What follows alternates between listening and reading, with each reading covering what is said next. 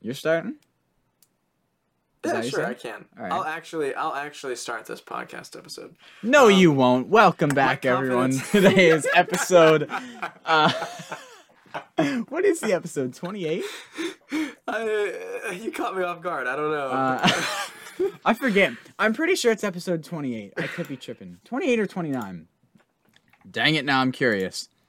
Let me go on Apple Podcasts and look this up. 28. 28? This is 28? All right. I think so. Oh. Yeah.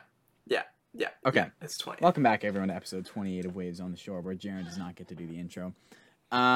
We've got some stuff lined up today. We've got some new music to talk about, and then we've got the regular segments, What Are We Listening To, and Who the Frick, which is being hosted by myself today. We're switching it up, giving Jaron a break from the segment. He's now staring into your soul, but of course, listeners cannot see that. So, yeah, that's for the thumbnail. I like that, actually. Before we get into this podcast, if you're unaware, Jaron has started his own YouTube channel, which you should absolutely check out. Jaron, check it out. No, it's Songs and Sunsets now. You changed it. Well, it's just. Oh God. Why? How come whenever I go to talk, I'm sorry, guys. Okay, it's Songs and Sunsets, and then a little dash, and then my name. Yeah. So if you just type in that, it should show up. Hopefully. Search it up, subscribe, like. He's got some videos up. They're actually quite hilarious. He's got by the time this comes out, there should hopefully be at least like 3, maybe. We'll see. I'm gonna pressure myself into finishing this video tonight, because then when this podcast comes up, if the video isn't out, it's gonna look really stupid on me. So I actually have my top 10 Florida Georgia Line songs coming soon. Oh, really? Because it was very spontaneous, but I was like, you know what? Literally everyone and their mom has asked me to do a top 10 Florida Georgia Line songs video. So it's out now. Go check that out as well. You know what could be a cool thing? What? And we could do this on the podcast, and I'm not going to cut this because people can give their opinion if they want to, but they seem to never do that anyway, so who cares? But I think a cool idea would be, like, I had an idea of doing, like, informal album. I don't want to call it a review or like a top 10 list or like ranking, but like kind of like what we do with movies, but maybe like put it on my channel, or maybe just do it just for an album. A thing for the podcast. Like I was thinking specifically for Josh Turner's albums, because I don't know if you've listened to like most of them. I haven't listened through all of them. I've listened through some, but it's been like a while too. So okay, so I thought that might be fun, because it'd kind of be like our movie thing. I don't know. Jaron just likes Josh Turner a lot. Yeah.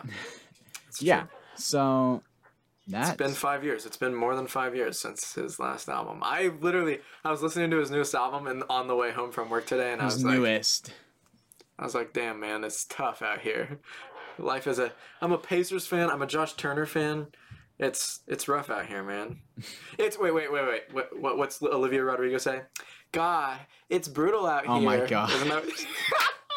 I didn't even know where you were going with that one until you said it. You had the sass and everything. Yeah, like she does that, and I'm a big Olivia Rodrigo fan. I've been watching High School Musical, the series, season 3, bro. You're crazy if you think I knew who Olivia Rodrigo was before the music, by the way. I had no clue who she was. Yeah. Well, a lot of people didn't. Oh. I did, though. I've been an OG fan from the beginning. Yeah, me too. Yeah, so hey, we're doing a podcast. We are. So anyways, welcome back. We are now going to move into the actual, like, the beef, the good stuff of the podcast. We're going to talk about some new music. We've got 2 albums and a song here we're going to talk about. Jaron, which one do you want to start off with?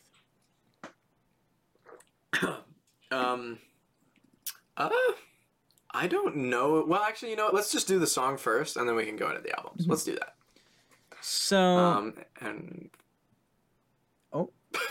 okay. So we both went to intro it. So That's the song hilarious. we've got today, the one we were going to talk about, is the new Parker McCollum single. He dropped "Handle on You."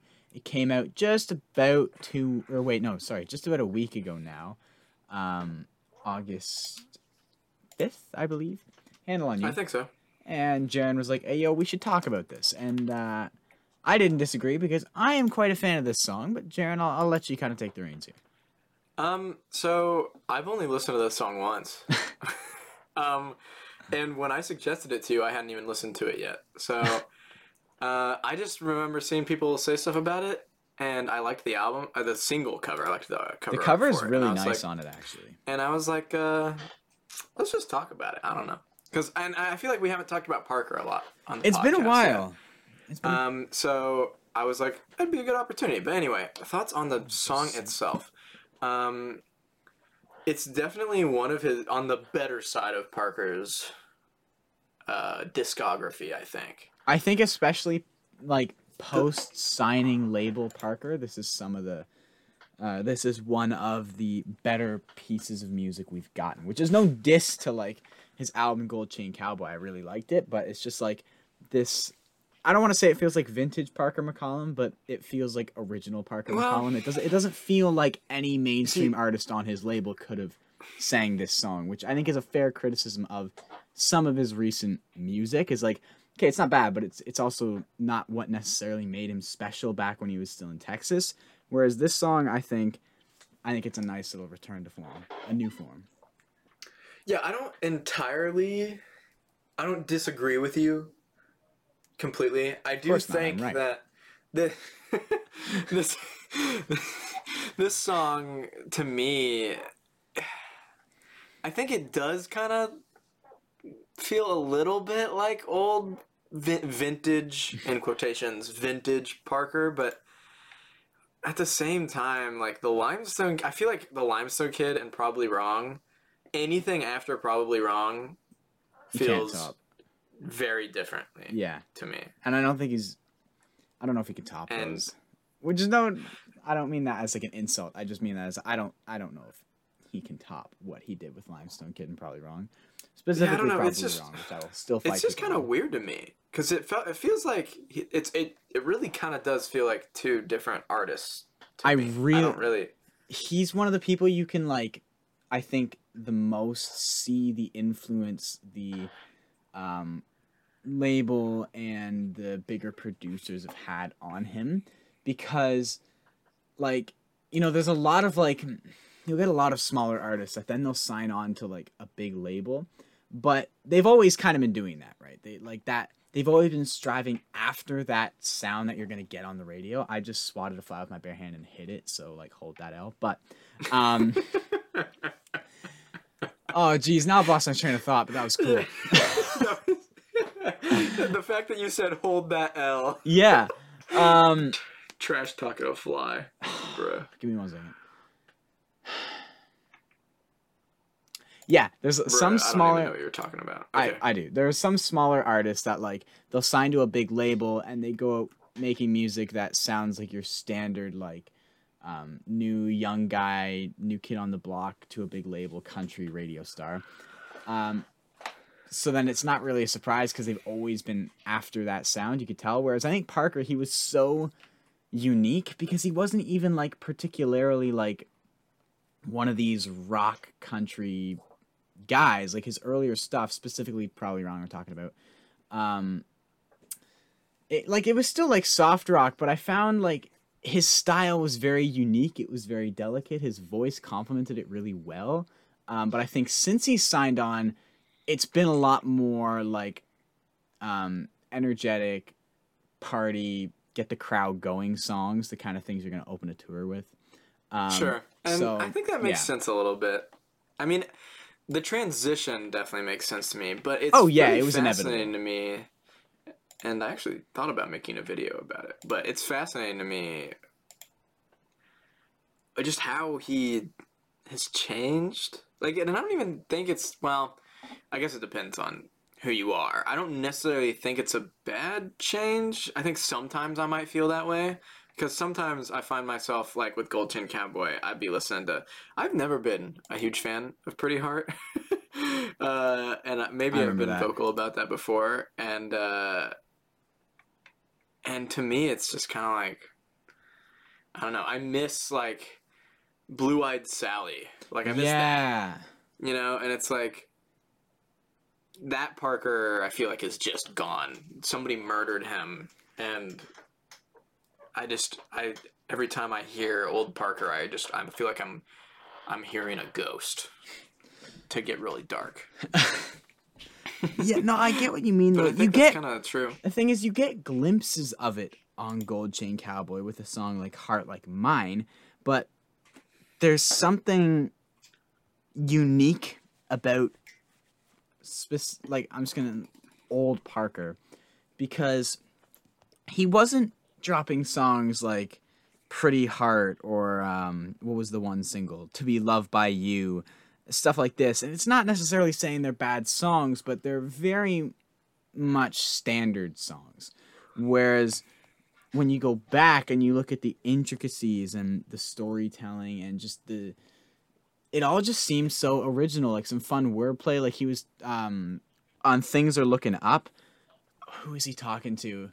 Oh geez, now I'm completely blanking. But it all just seemed a lot more original, and I think what was interesting to me about Parker when I first found him was when I looked at him, he looked like someone that I would expect to hear Gold Chain Cowboy from. But when I found him, you listen to his music, it's like, oh, like I heard Probably Wrong. I'm like, oh, wait a minute, this is like different. This isn't what I was expecting. This is really cool. And I feel like now he's more what you'd expect.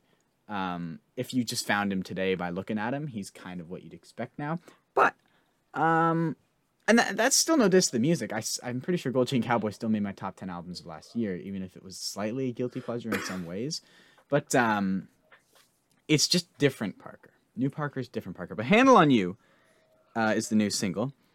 And I think it's an absolute bop. I think it's like a good fusion. If we're going to use old Parker, new Parker, I think this is a healthy balance where he can satisfy both his new mainstream fans and the people that have been with him since the Limestone Kid era. I think the chorus is catchy as heck. Have you still only... Sorry. I do. You've only heard it once, right? Lyrics. Yeah, there's a lyric... Is it the drunkard one? There's something about... He says... Crap. He says something about there's like a play with the word fourth and fifth. Or something like that. What's After all this back and forth, a fifth won't do. That's what he says. And I like that. I like that a lot. But, I don't know. It's still... I don't know. I still feel like I want old Parker back. You sound like a Drake fan. I want the old Drake. I miss the old. Maybe I am a Drake fan. I miss the old Straight from the Gulp. Okay, I'm not singing a Kanye song. But yeah, I think there is actually quite a bit of fun wordplay on this. I really like the one line in the kind of catch of the second verse when he says, I tell myself I should quit, but I don't listen to drunks. And it's kind of just this like never ending, like the more you think about it, it's just a circle that kind of like it's one of the funnier lines that I've heard this year. Pretty good. In general, I think I like the circular motion of this song, like the repetition. Like he starts and ends each verse with the same line. The chorus, the melodies kind of just loop like up and down and in a circle. And like, you know, I finally got a handle on you. I think it's really catchy. I think it's really good. Hold up.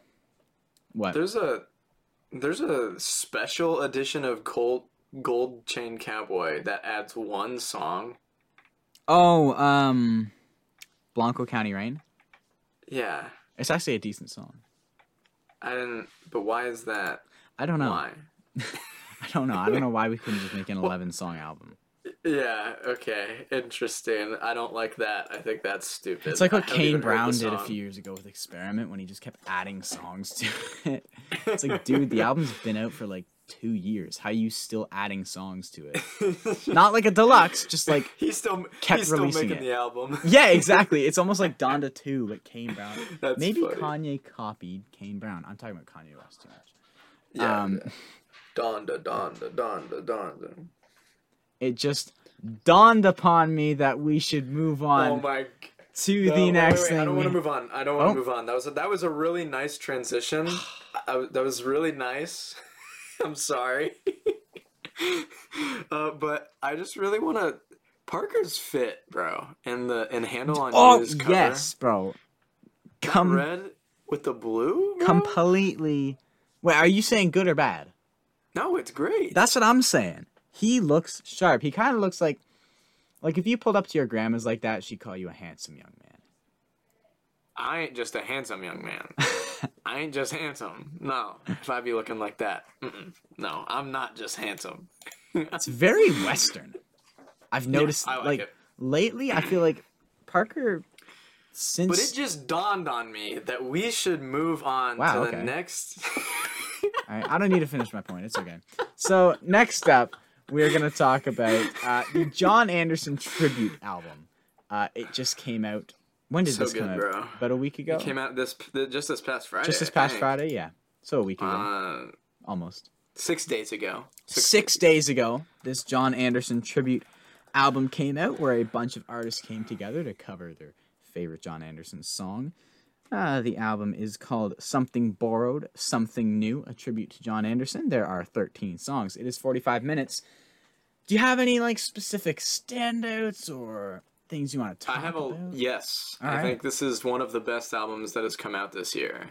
Okay. And I realize that it's just a compilation tribute album, so it's but still, I think it's really, really good. I really like it. So we're going to talk about another album, which is also good, but this one is the one that I keep coming back to. Mm-hmm. It's definitely tough to compare it because it's a compilation album, true. So it's hard to stack up. But as far as a compilation album goes, I do think on the whole, it's really good. There's just one specific issue I have with one song that I will get to eventually.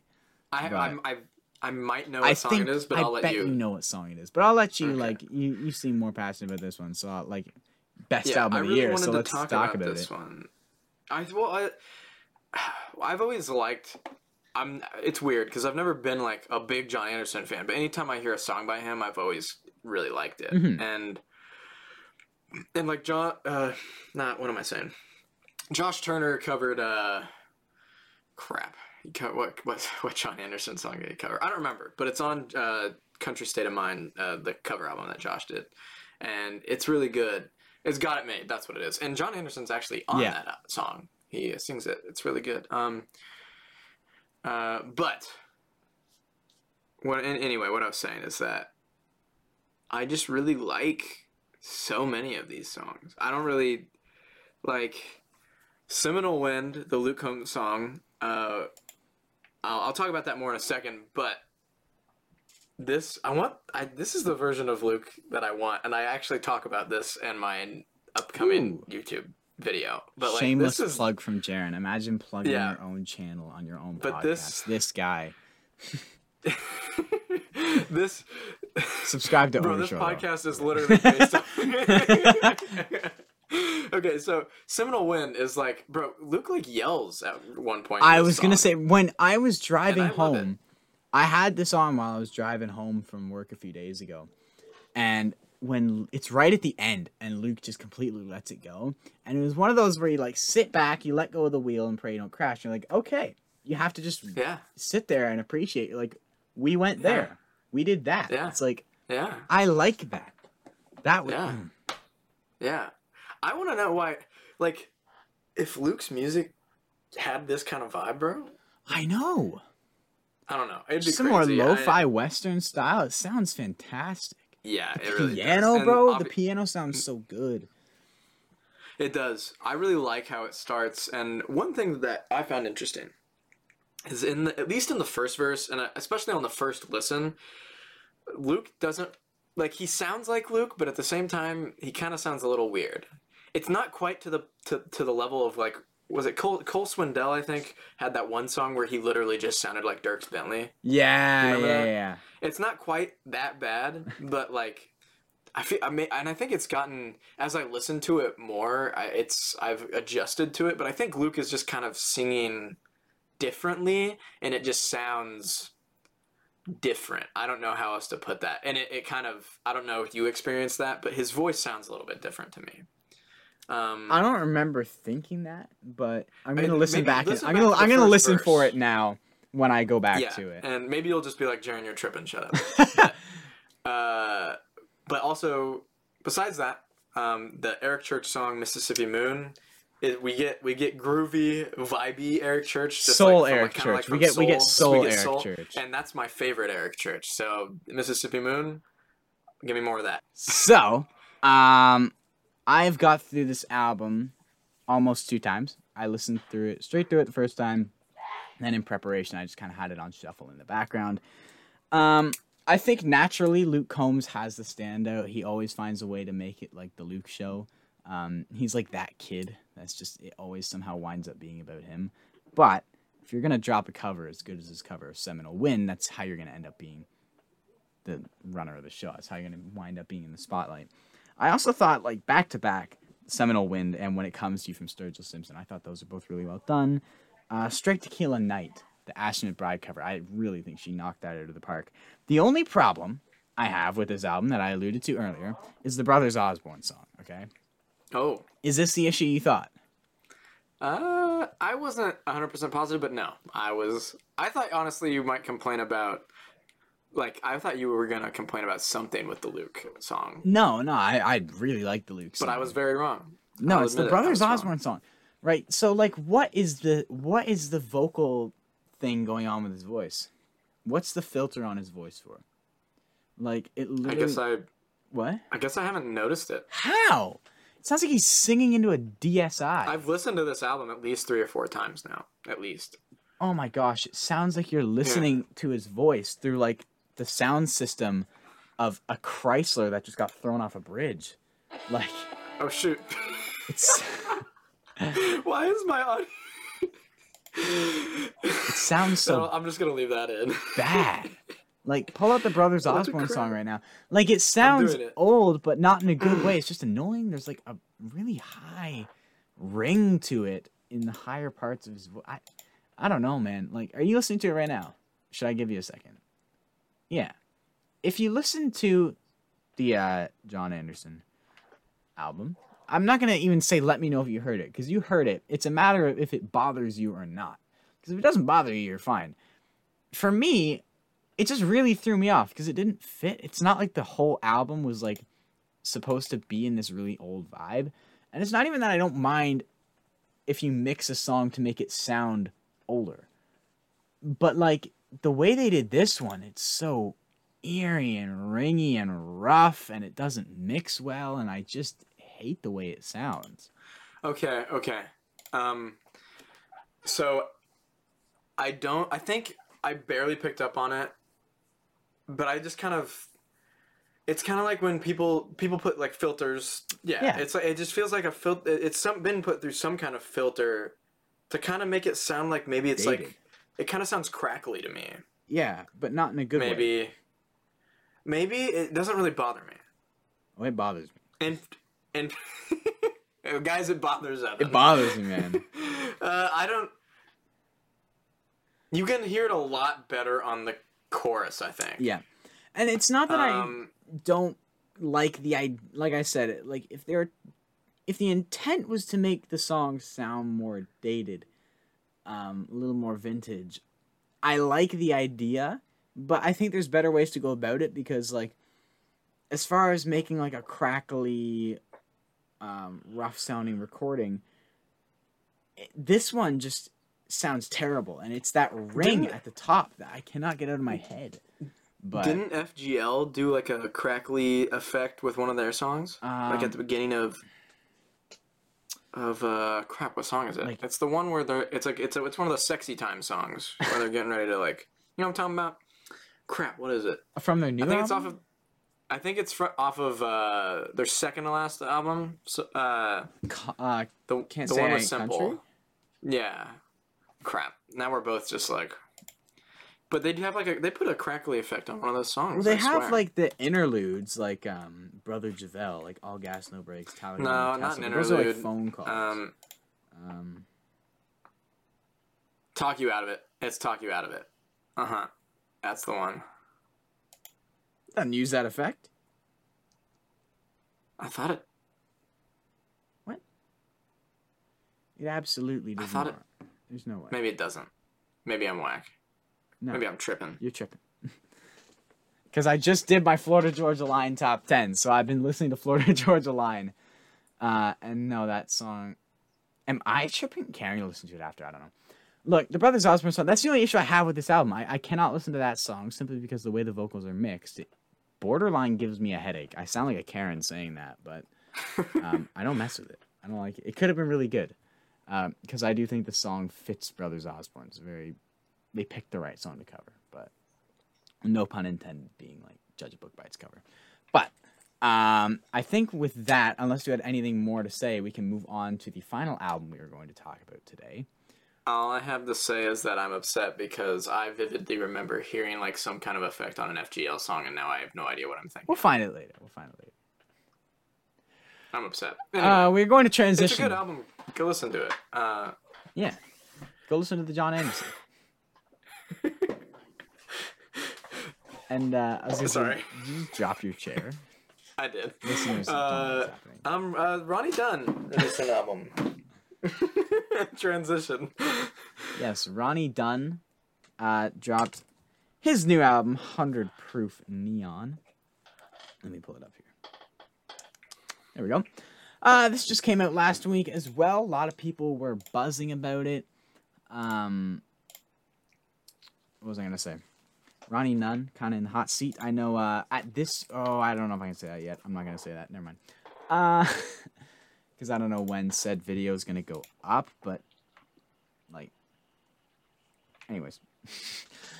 You can just cut that out, because I don't know what just happened.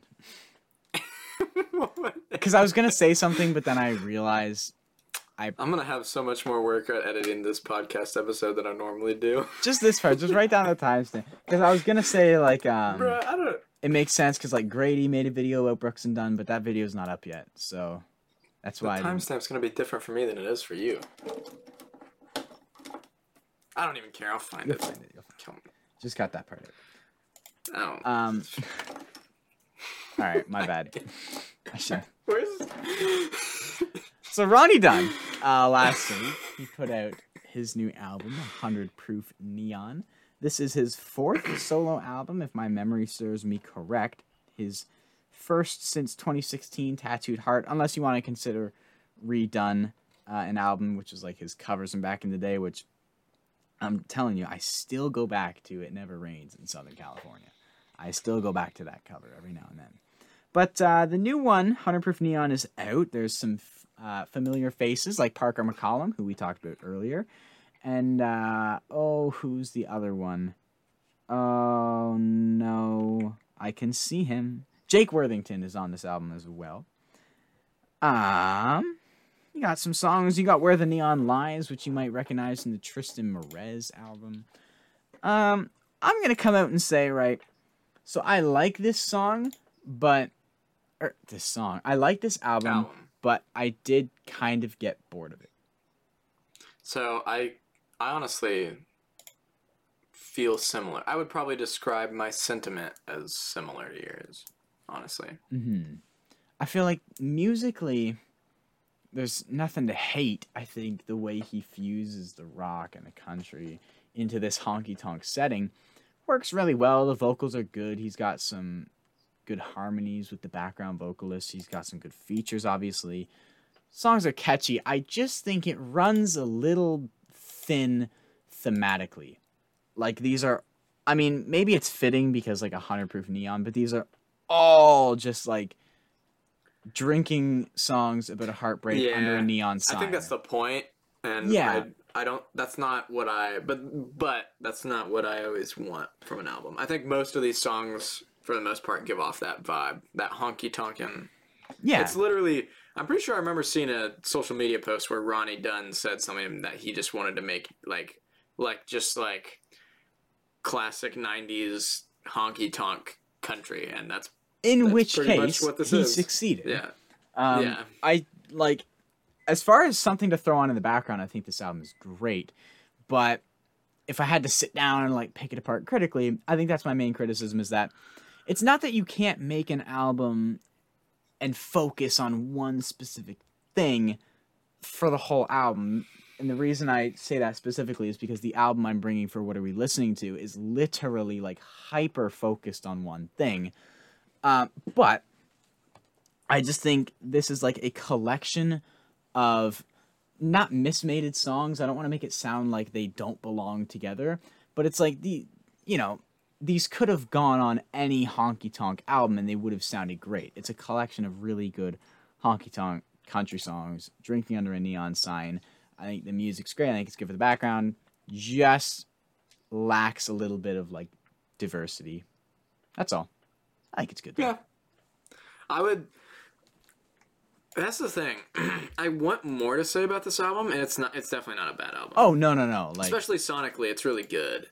Yeah, I don't want people to think I think this is a bad album. I still can't remember. Like, it's weird. There's 2 features on here, and I still can't remember if I like. They didn't stand out to me, and I don't even really remember Road to Abilene. Although I think I remember, or Abilene, whatever it is. And I don't know. I think I've heard some people say that Road to Abilene was really good. Maybe Grady put something about it on his story once. I can't remember.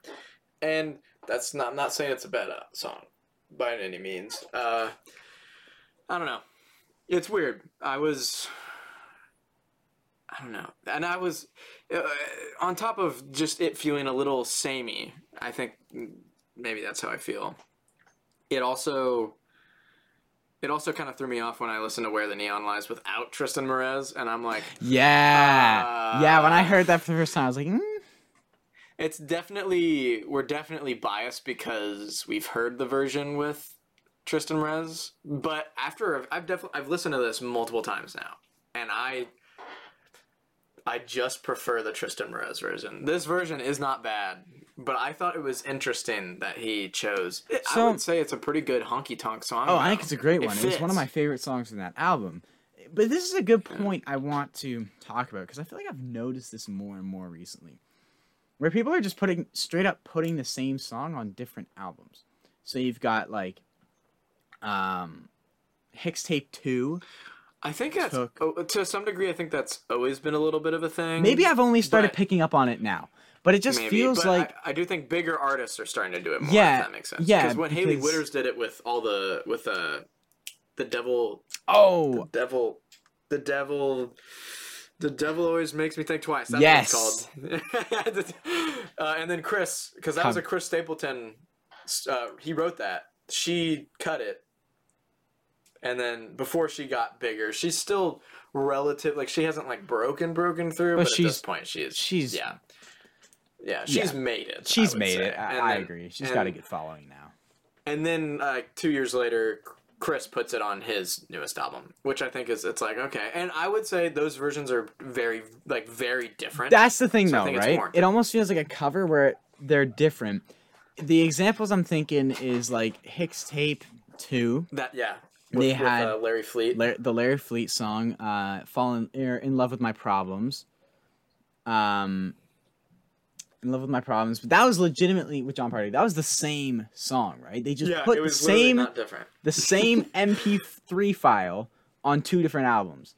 You also got... That is interesting. You've got... oh, good grief. What is with me not being able to think of names? There's the Midland song with Jon Pardi. Long Neck Way to Go. Holy crap. Long Neck Way to Go was released as a single from Midland. It was on their Last Resort Greetings From album. Now there it is popping up on Jon Pardi's track list for Mr. Saturday Night. That's right. Yeah. Oh, yeah. Then you've got Ronnie Dunn, Where the Neon Lies. And it's just like... Is it a different version? No, it's the exact same song. So this is what I'm saying. It's like, whose is it? That is weird. And I don't know how I feel about it. You know what I mean? Like, it is happening more. No, I take back what I said. It's happening more often, and it's more egregious. It's just been... Yeah, because, like, if you do a cover, like, the thing with the Chris Stapleton and Hayley Whitters, right? Those are 2 wildly different versions of the song. And it's like, even if, like, an artist, like... Even if Jon Pardi did his own rendition of Long Neck Way to Go. Now, it's tough because he was already featured on the song, which is where it's weird with, like, the Tristan Merez Ronnie Dunn one, because it's like... Is it a cover for Ronnie Dunn? Because he was already featured on the original. But, like, let's just say Jon Pardi... Let's say Mr. Saturday Night was, like, I don't know, a Kane Brown song. And it was some pop trash, right? And Jon Pardi was like, hey, yo, I could turn this into a honky-tonk. If you put your own spin on it, you make a cool cover. I have no issue with that. That's been going on forever. It's just this whole, like, putting the exact same file on multiple different albums. Yeah. I don't know if I like it. Or very, very similar. Yeah. It is weird. Because I will say, the Tristan Merez Ronnie Dunn versions. They're different, but they're not that different. Are they? I swear they're the same instrumental, just with like Ronnie takes the full song. They are different. They are different. I'll have to listen back. I'm pretty sure they're very similar though. Maybe not the exact same. But in vibe they're similar. Yeah. It was my point. So I think it's interesting that it's worth noting that Chris Stapleton. I hate you, man. I can't. I'm getting bullied today. Oh my gosh. Anyway, the Chris Stapleton and Hailey Whitters versions of The Devil Always Made Me Think Twice, they're so different. And then we have all these other cases where they're just not very different at all. And it seems to be happening more often, and I would say that I don't like it. There's a lot of things that are happening in country music right now that I don't like. Like Zach Bryan. Stop. Bro, what's this pancake making music album? If that album drops... Leave the pancake making music to Jack Johnson. Leave it to him. Get out of here. If that album drops, I will put out a review that is simply a video unedited of me making pancakes, okay? If this album comes to fruition, that will be my review.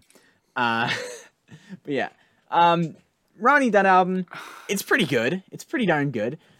Just thematically, it's pretty samey. It runs down the same line. He kind of beats the same horse quite a bit, but the music's still really good. And as far as something to throw on in a public setting, I think this is pretty much all you can really ask for. So the Ronnie Dunn album, I give it a thumbs up. If we're using the new podcast rating system, I would say it's the best thing of all time. Yeah, it's the best thing ever. It's the greatest album of all time. I would say both albums that all the music we've covered so far is the best thing ever, for sure. Yeah, it's like they're all the best thing in the world. Yeah. But with that, I think we can move on to everyone's favorite segment. What are we listening to? Where we bring an album. Whoa, no, I got a good one. We should start saying that it's better than Experiment, or it's worse than Experiment. Experiment is the. But then everything's gonna be better than it. No, I'm kidding. No, I like some songs from that. That's a good point. I remember back in. That's a good point. Quick detour before we go to what are we listening to. I remember back in the day when like Experiment was still kind of new. There were songs on that album that like legitimately gave me hope, and I feel like I gave Kane Brown the benefit of the doubt for a long time, and even then I still will because of his voice. But it's like, you know, back in the day when he was like leading Boyfriend Country. All right, so exactly why is my Apple Music not loading? I was gonna pull up the track list, but back in the day, Kane Brown was popping off. I would go through that album, and I'm thinking songs like Short Skirt Weather. I wasn't a big hater of Homesick, if I'm being honest. My Where I Come From. I was sitting here thinking, like, Kane Brown, I see the potential here, right? And then he dropped some trash here and there. He dropped Famous Friends with Chris Young, which I still just passionately am not a fan of. But then, like, you know, you get his cover of Believe with Brooks and Dunn. You're like, holy crap. Oh my gosh, that's really Kane good. Brown, you're sitting there again like Kane Brown's got potential. Let me get here, right? And then, so you're riding the high of Believe, and he drops some you're more. You're taking us through the timeline, okay. He drops some more, like, trash, like that Mixtape Volume 1. What was that, right? But then, of course, you got, is it BFE, I think? And you're like, I have no idea. I think it is BFE. Of course, Apple Music will not let me see things. And so you listen to that mixtape album, you're like, holy crap, that was bad, but BFE, man, that gives me hope. And then he'll come out with like Whiskey Sour, and you're like, this is the time, bro. Kane's turning it around. We're about to get Grand. Bro, then he comes out with Grand. Okay? And I still don't know if I should give him the benefit of the doubt, because he still is capable of Whiskey Sour, but... anyways. Yeah, Believe in Whiskey Sour are like fantastic. Yeah, Whiskey Sour is a song that I still like. I probably listened to it just a couple of days ago. It's oh my gosh, song. I actually think it might crack the top 22 of 2022 for me. It might. I do too. Did it come out earlier this year, or was it the end of? I think you're right. It came out at the beginning of this year. Yeah, it was like really close to the beginning, I think. Let me see. Yeah, that's a really good one. But this is not. Let's not talk about Kane anymore. Yeah, let's move on to some better music. It is What Are We Listening To, where we bring a song, an EP, an album, or all of the above. just what we've been listening to. And so, who wants to go first here? Would you like to go, or do you want me to go first? You could go first. All right. So I'm yawning, stretching.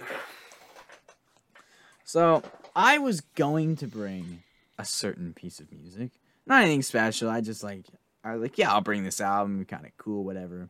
Until like 4 days ago, I came across this album and I was like, right, this is what I'm bringing, because I saw a TikTok. It was a TikTok. I follow different people on TikTok that like give different music reviews or their thoughts on music, whatever. You know the people I'm talking about. Sorry if you hear my dog barking in the background, just FYI. But yeah, one of these guys that I follow, he put out a video and he'll do like little album reviews. And by reviews, he kind of just like posts the track list and like gives a rating of each song and an overall rating and like 2 sentences of thoughts. And he dropped this one on this album that I'd never heard of from a guy that I had kind of never heard of. And the thing was just like 10 out of 10, best album of the year. He's like, unbelievably sad. Can't believe this wasn't out earlier or whatever, something like that. And I was like, okay, well, if you're going to straight up drop a 10 out of 10 out of nowhere and call this the best album of the year, I'm checking that out, right? I have to. And holy crap, is it actually really good. So it is, and it's from such a weird person. So let me explain. It is called Jamie by Montel Fish. It is listed as Christian, but it's like very loosely Christian. It's not worship music at all or anything like that. It's just he's a Christian guy. And so the reason I'd seen him before is for some reason he posts like little like 55-second like motivational videos or something on YouTube. And I'd seen like a few of them pop up in my recommended a while ago, and I was just like, what is this? And if you go to his page on streaming services, his albums are like bedroom gospel, right? Bedroom lo-fi, stuff like this. And it's all like inspirational, instrumental music, whatever. And then there's a 3-year gap. And then out of nowhere, he just drops Jamie. And so it is like, it is really sad. It's 10 songs. It's 27 minutes. It goes really fast. Some of the songs are like a minute and a half long. But it's kind of just a short little walk through, like almost like a snow globe view of this guy's relationship as it fails. This person he was gonna marry, and then like right before it, I guess, fell through. I don't know if Jamie is an alias or the name of the actual person, Sam Hunt type beat. But yeah, it's like so straightforward.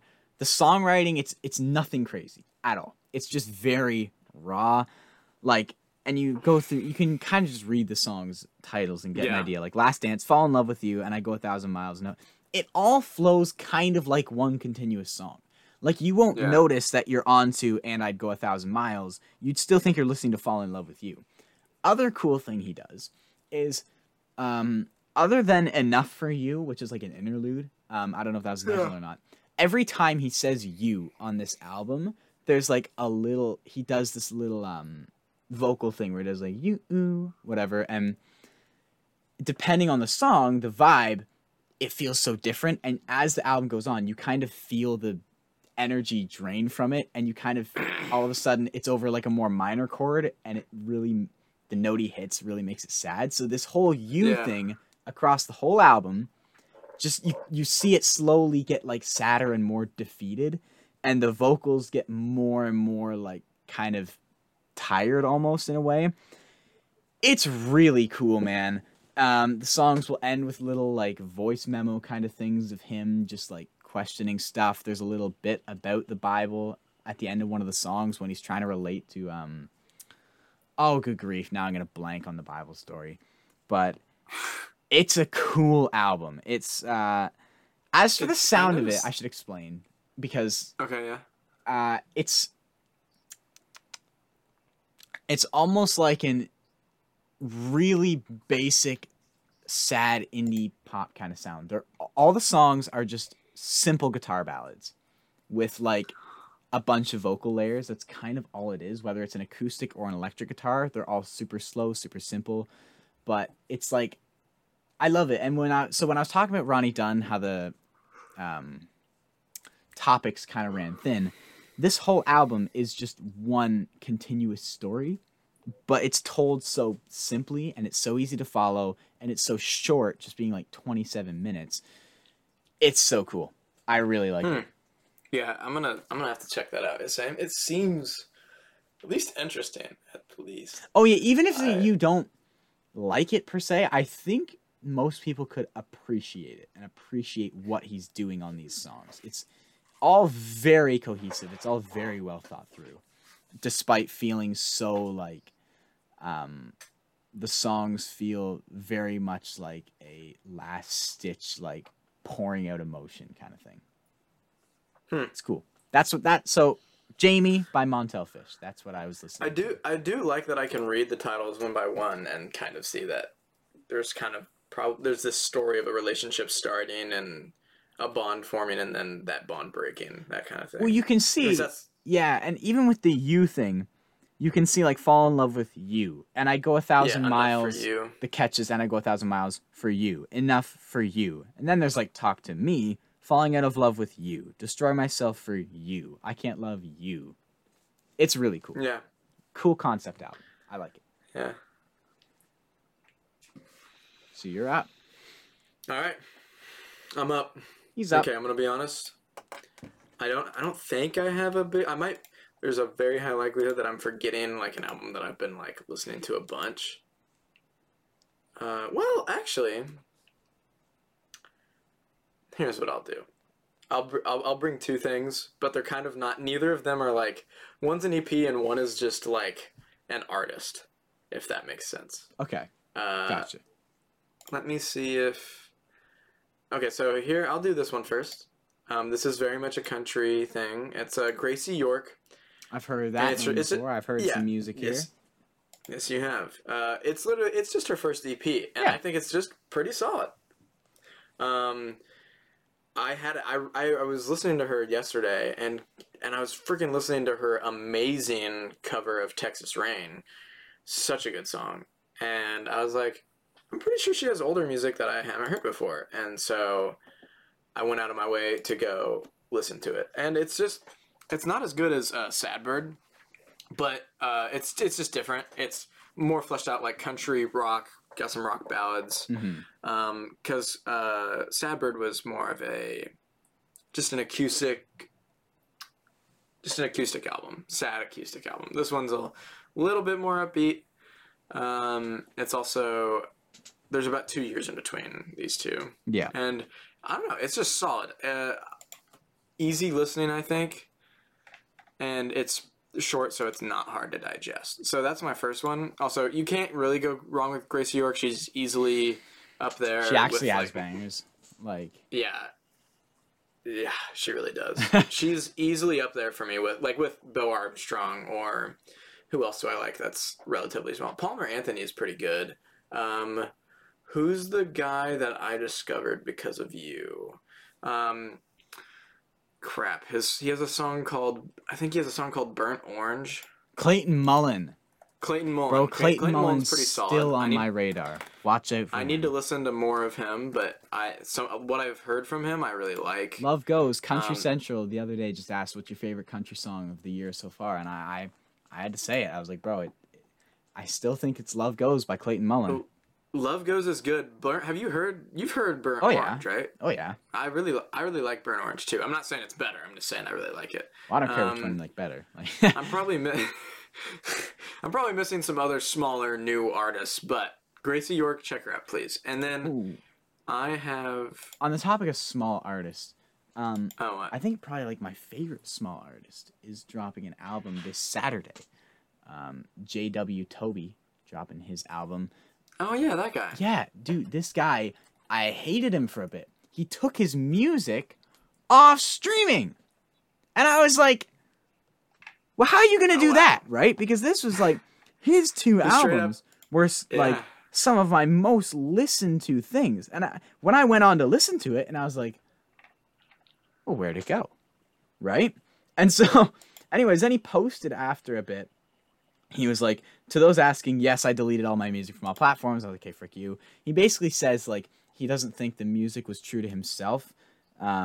He's just said it was the subject matter. He's, quote, so bland it pained me. I disagree. But anyways, he kind of rebranded, and he's dropping a new album this Saturday with 13 songs, including some of my favorites from the last 2 albums. They're coming back, so I get them back. Like Blue Eyes and For You are going to be back in my library. I'll be a happy man. But yeah, this Saturday, J.W. Towie dropping an album. Heart on Fire, I believe is what it's called. Check it out. It's so dope. Oh. It will be so dope. That's very interesting. He straight up just like, wow. I respect it, but I hate it. It's like, dude, like, yeah. That drove me nuts for a bit. But I'm getting some of my favorite songs back on this new album, so. Okay. Yeah. And so my other thing that I wanted to bring. Yes, I completely cut you off. Well, you're fine. Because that was interesting. Considering that I'd listened to a little bit of his stuff, not as much as you, but my other I'd like to bring another artist, and their name is Acoustic Trench. I don't know who they are or what their real name is because they seem to be just like kind of anonymous. And the story behind how I discovered them in the first place is a little weird. But really quickly, I'll say it's instrumental and it's just guitar. It's guitar. It's covers. It's just a really intricate, beautiful. Jaron, I don't mean to cut you off again and make you edit more. What? I straight up just got a freaking notification to renew my virus protection. So that popped up on the screen. Why wouldn't it go to this monitor? It had to go to the monitor with Discord on it. Sorry, just so you know, so it's not in the final edit. This episode's brutal for you. This episode's brutal for you. Okay, I'll just start over with Yes, just go again. All right. So the other artist I wanted to bring is called Acoustic Trench, and it's a bit of a weird way that I discovered them, but if I remember correctly, I was on YouTube and I had this video recommended to me, and all I saw was this guy playing a guitar. His head is out of the frame, and there's this dog laying there, and what song was it? He does acoustic covers, and yeah, I think it might. Yeah, the album. I think it might have been. Crap, this is gonna kill me. I don't remember what song it was exactly. And so I was like, wow, I really like this. It's just really pretty guitar, and it's like really good for just like throwing on the background if you're trying to work on something, or maybe you're trying to read or whatever. I know the exact music you're talking about. Yeah, and that's what I did with it, and I was like, this is awesome. And as I kind of started to dig more into his Instagram and I was looking at his YouTube, I found out, so he has 2 dogs. This guy, I don't know we don't know his actual name. He's anonymous. And he plays these songs, he records these songs with his dog, and sometimes it seems like even sometimes his dogs will like play, like keep time with him and like play like a bass drum, which I don't know if that's like real or what, but some of his videos have that, and I was like, huh. It's a little bizarre, but it's kind of cool. But a really sad thing, and I'm not trying to make people cry, but this might one of make the dogs die. So, about just over a year ago, the dog that has been in literally every video, like it's the one that kind of looks like a golden retriever. It's like on every cover. The dog's name was Maple, and the dog died. And so ever since Maple died, he hasn't really like made any videos or anything like that. And I think he did one video. And it's kind of sad, and I'll get into it a little bit, but like, so he adopted that dog when she was a puppy. And then a couple of years ago, he adopted another dog named Cherry, who had kind of been, she was really skittish and like shy, because I think she had kind of come from an abusive like previous home. And so Maple had become like I don't know. It's weird because it's like a dog thing, but I went in depth and was like reading posts that this guy made and all this other stuff. I was like going through like old posts from like, I went down a rabbit hole with this thing, and and I was like, man, it just kind of sucks because like now he still has his other dog, but it's like Maple was kind of like this way for him to like both of them expressed how they felt through music, because he like played guitar for her and he lost that partner when she died. Yeah. And so that's kind of, it just kind of, I don't know, it's kind of wholesome but also really sad at the same time. But the music is very, very good. He's really good at guitar. He does a cover of, like, he's done Careless Whisper. The album looks really short. 10 songs, 17 minutes. Yeah. Paradise, Coldplay cover, really good. Even Numb by Linkin Park. When I saw that he did that, I was like, how do you cover Numb, like, and make it sound really pretty? And he does it, and I'm like, wow, this is awesome. And he does Wake Me Up When September Ends, like Green Day. He does the Last of Us main theme. Bro, he does Mia and Sebastian's theme from La La Land. I freaking love La La Land. It's one of my favorite movies of all time. And, man, maybe I might actually have you watch that at some point, because it's a musical movie. It's got good music in it, so you might enjoy it. I'm not sure. But, man, I just recommend that you guys check it out. If you want to cry, scroll through his Instagram, just really get invested in this dog that he has, and then remember that it's dead. That's so dark. I know.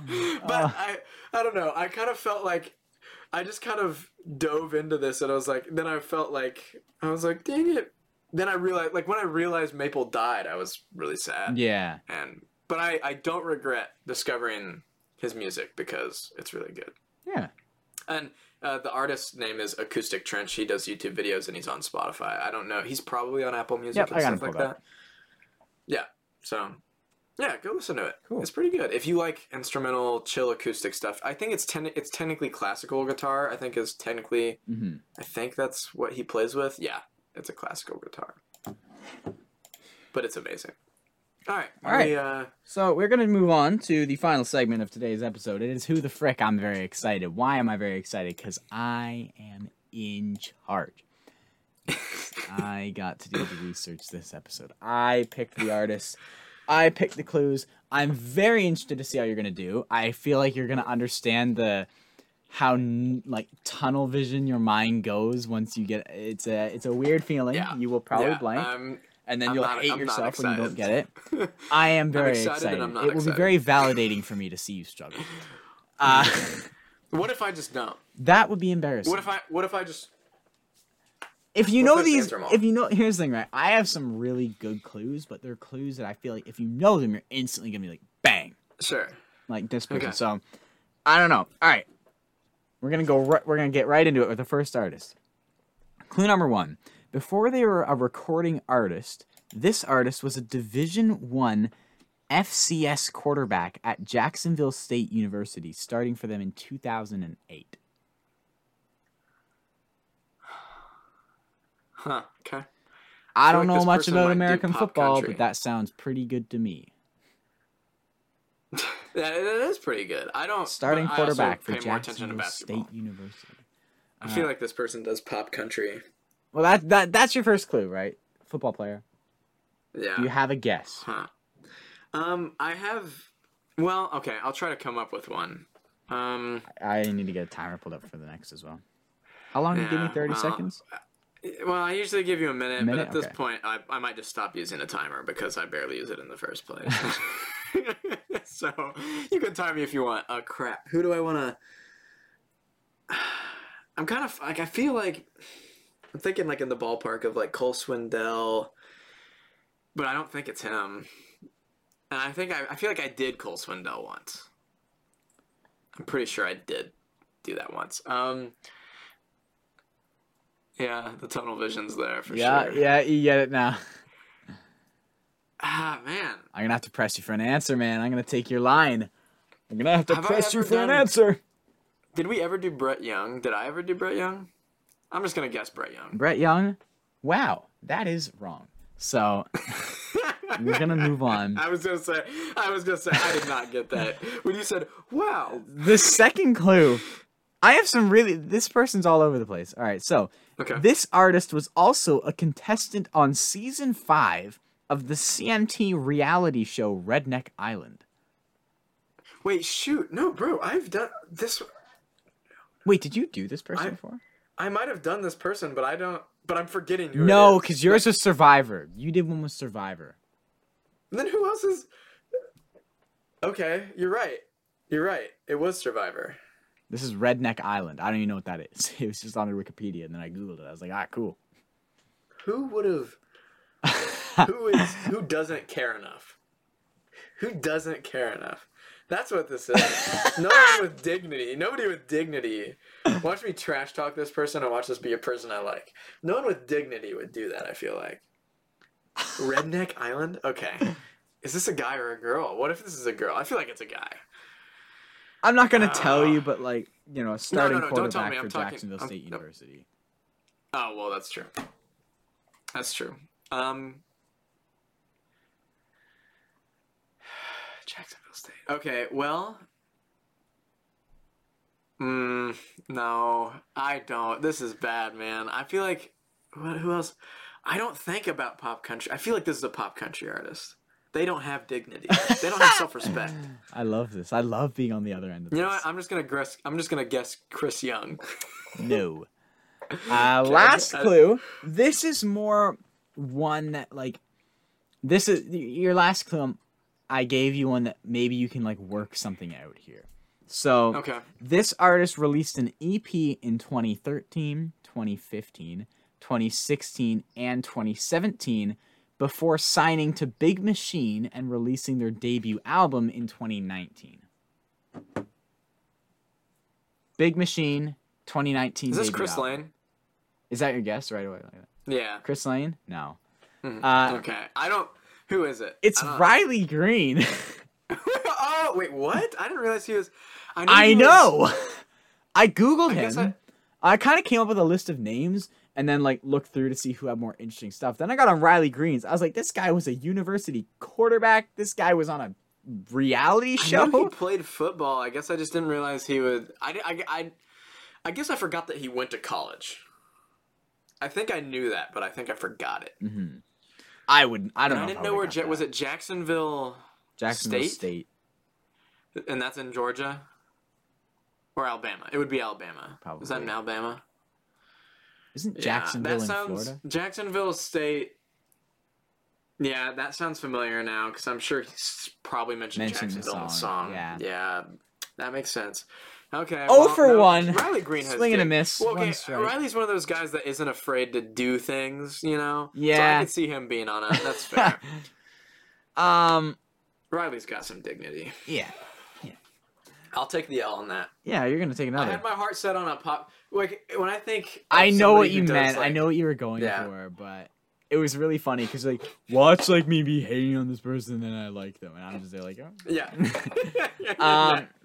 I like Riley Green. So next artist.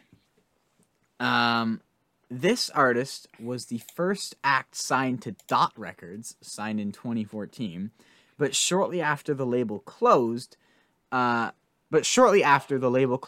as a result, this artist was label-less until 2017 when they signed with UMG Nashville, but that partnership was short-lived when this artist wound up signing with Mercury Records in 2018. So basically, kind of mainstream, a lot of label issues, if that means anything. Mercury Records. Has that rung a bell? Oh, it has. Oh, you might get this fast. Mercury Records. I know one for sure, but is this that person? You have 3 guesses, so you might as well throw it out, and then if it's not... I know. Who? But I'm trying to think. Who else do I know that's on Mercury Records? Because, crap, I know... Dang it, I know someone who, is relatively... Okay, so I know for a fact Chris Stapleton's on Mercury Records. And then... There's another artist that I know is on Mercury Records. And I feel like this might be them. Them? And I don't think this could be Chris... Huh? I was mocking your voice crack. Keep going. Bro, look, man. You have full rights to mock my voice cracks. They just don't have it. That's fine. Alright. Dang, this is really bothering me. I know another artist who's on Mercury Records. I just can't think of who it is. It's there. It's on my... I'm gonna guess Chris Stapleton. It is not Chris Stapleton. Yeah. I didn't think it was. This is gonna kill me. So, your next clue, in 2018... after landing their first number one hit since their debut album in 2014. Or wait, no, sorry. In 2018, after landing their first number one hit since their debut single in 2014, this artist joined Carrie Underwood on her Cry Pretty tour as the opening act. This is Carly Pearce. This is not Carly Pearce. Are you serious? Yep. So this is my last clue. This is where I think you're gonna get it. I was trying to, bro. I was like, that was a shot in the dark. That was gonna be so cold. That would have been cold if it was her. That's what I was going for. All right, big hint here. Last hint. Oh wait, okay. Can you when did you in the first hint you said their debut album came out in 2018? Is that right? With Mercury? No, they're wait. What? Hold on. I need to check.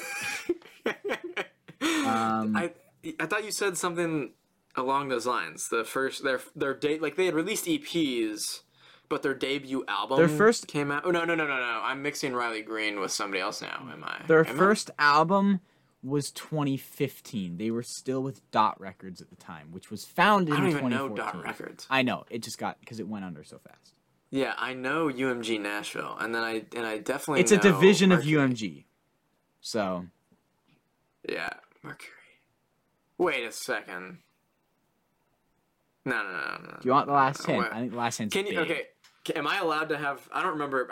Maybe I've done this for you. I don't know. Can I have the first two hints again, just real quick? Yeah. Sorry, just to... I think you might as well get the third hint, too, with it, because, like, it's a big hint. Unless you want to go on... Sure. So... Well, no, just... Hint number one. I'll read all three, okay? Yeah. Hint number one. This artist was the first act signed to Dot Records, signed in 2014. But shortly after the label closed... And as a result, this artist was labelless until 2017 when they signed with UMG Nashville, but that partnership was short-lived when this artist wound up signing with Mercury Records in 2018. In 2018, after landing their first number one hit since their debut single in 2014, this artist joined Carrie Underwood on her Cry Pretty tour as the opening act. Hint number three, this artist is a duo.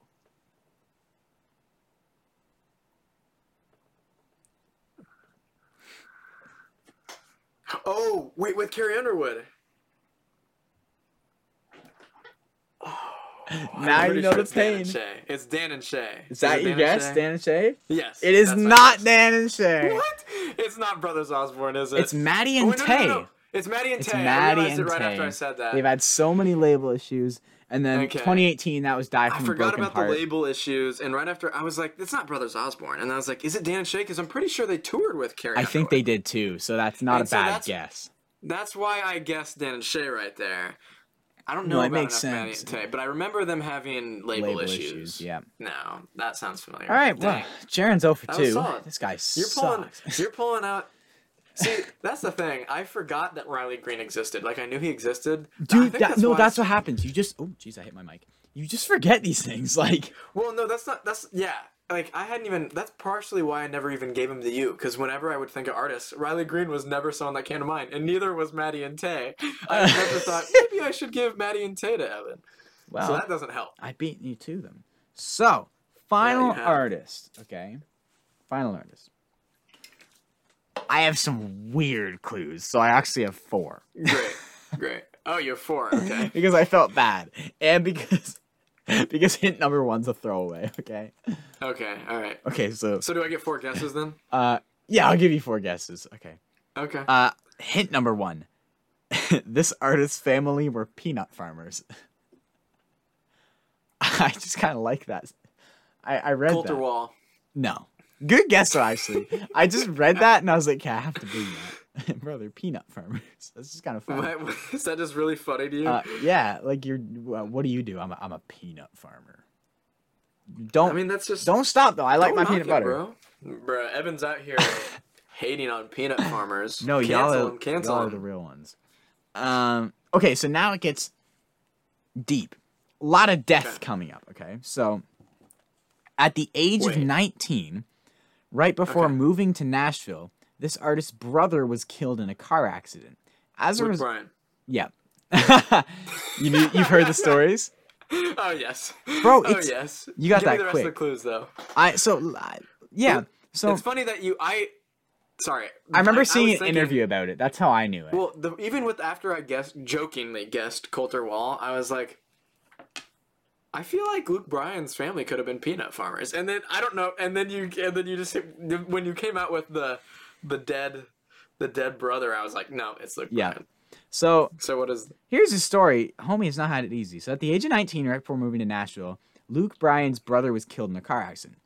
As a result, Luke changed paths and instead went to college, graduating with a bachelor's degree in business administration. However, after graduating, Luke's dad encouraged him to pursue his original goal of moving to Nashville to become a musician.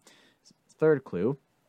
In 2007, Luke's sister died due to unknown causes right before his Grand Ole Opry debut. 7 years later... Oh, dang. Yeah, I didn't know that one. Yeah, well, there's more. So 7 years later... I know there's more. Yeah. 7 years later, his brother-in-law passed away, leaving their children parentless. So I remember that. Yeah, as a result, Luke began raising their nephew while also taking a parental role over their two nieces who were already old enough to watch over themselves by that point. And then, last clue, this artist's 2013 album was named the ACM Album of the Decade. That was Crash My Party. Really? Wow. I did not know that. Yeah, just like Jason Aldean won the Artist of the Decade. Yeah, if I didn't happen to know about all that crap that he's had to go through, I would probably not have gotten that album. Well, if you had told me the title, I would have, but you probably wouldn't have told me the title. Why would I? What? Look, bro, I don't know. Sometimes Canadians are stupid, I guess. I don't know. Imagine that. Imagine who the frick. I just hopped on and was like, this artist's first album was titled... Crash My Party. Not even that. Like, this artist has albums named This One's For You, What You See Is What You Get, and Growing Up. Who is it? Who is this? This artist's name is Luke Combs. Who is this? I'll have to pull out the Luke Combs sometime, though. I'm going to have to do that. That'd be a good one. That'll be interesting. I'm excited to see what you can There's too many country artists out there. Yeah, that's one thing I run into when I prep for this, though, is like, who do I gotta think of people? And so it's like, and I just forget that some people exist sometimes. Yep. Like, I probably would have done Riley Green a while ago. But I didn't. But at the same time, I try to think of artists that I normally wouldn't think of. Like, I did Trace Atkins that one time. I don't listen to Trace Atkins unless I'm listening to Where the Country Girl's At. That's on repeat 24/7. Club banger. That's how Jaron gets his ladies. Where they at? Mr. Worldwide.